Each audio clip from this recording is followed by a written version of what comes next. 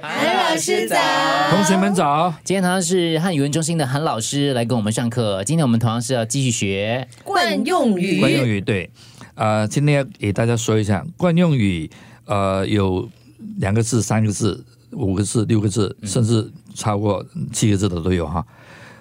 它跟成语有什么不同呢？成语比较多4个字，对不对？对，也有3个字的啊，对，也有5、6个字的，有我们以后慢慢再说。那么惯用语跟成语最大的区别在哪里呢？在哪里？惯用语是比较通俗，比较口语色彩比较浓的。成语呢，一般来讲会比较文雅书面语比较多。明白。最重要的是惯用语有很多是可以拆开的成语不可以拆开。怎么拆开呢？比方说钻空子，钻空子，你又钻了一个空子了。就钻漏洞，找一个机会了，找这个机会。可是我们不可以在成语里面无孔不入是成语对不对？你不可以把无孔不可以把无孔拆开，你这是无孔也不入，你加一个也字是不对的。这样子，好汉不吃眼前亏呢？那是一句惯用语惯用语对不对？惯用语惯用语对，因为它可以拆开来嘛。对，好汉不吃眼前亏，或者不吃眼前亏，它整句没有拆开，你要再拆开也可以的，也可以，对对。还是听得懂它的意思。所以可以拆开来的就是惯用语有一些惯用语也不拆啦，但是比方墙头草的，不一定要拆嘛。对对对但是它可以拆啦，成语就肯定拆了不好。对，前面有没有说喝西北风嘛？你别老是喝西北风对吧？我又喝西北风了。我刚喝一次西北风都可以拆开。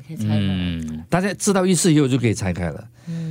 那成语是不可以的。讲一下4个字的偷鸡摸狗。偷鸡摸狗是成语来的哦，所以就不可以拆开。不要偷鸡又摸狗。又偷鸡又摸狗是故意拆开的啦。对，故意拆开的，那不可以哈。比方说做手脚，暗中作弊嘛。你又做了一次手脚。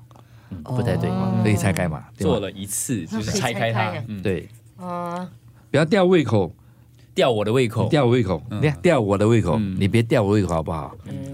所以吊胃口是一个惯用语，可以拆开的。所以就一般人很简单的分法，就是觉得成语都4个字的通常都是成语，对不对？通常啦，也不一定恭喜发财就不是了。恭喜发财成语来的，不是万事如意应该是的吧？万事如意，它就是万事是一个词汇，如意是另外一个词汇啊。万事如意可以算成语啦，成语可以算成语。可是大地回春也是成语啊，对，绝对是。它有比喻的意思，比喻的意思，招财进宝也是。你要找4个字不是成语的惯用语，你找一下。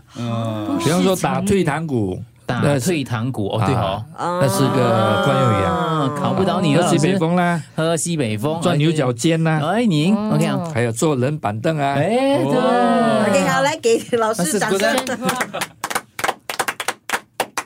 Bravo。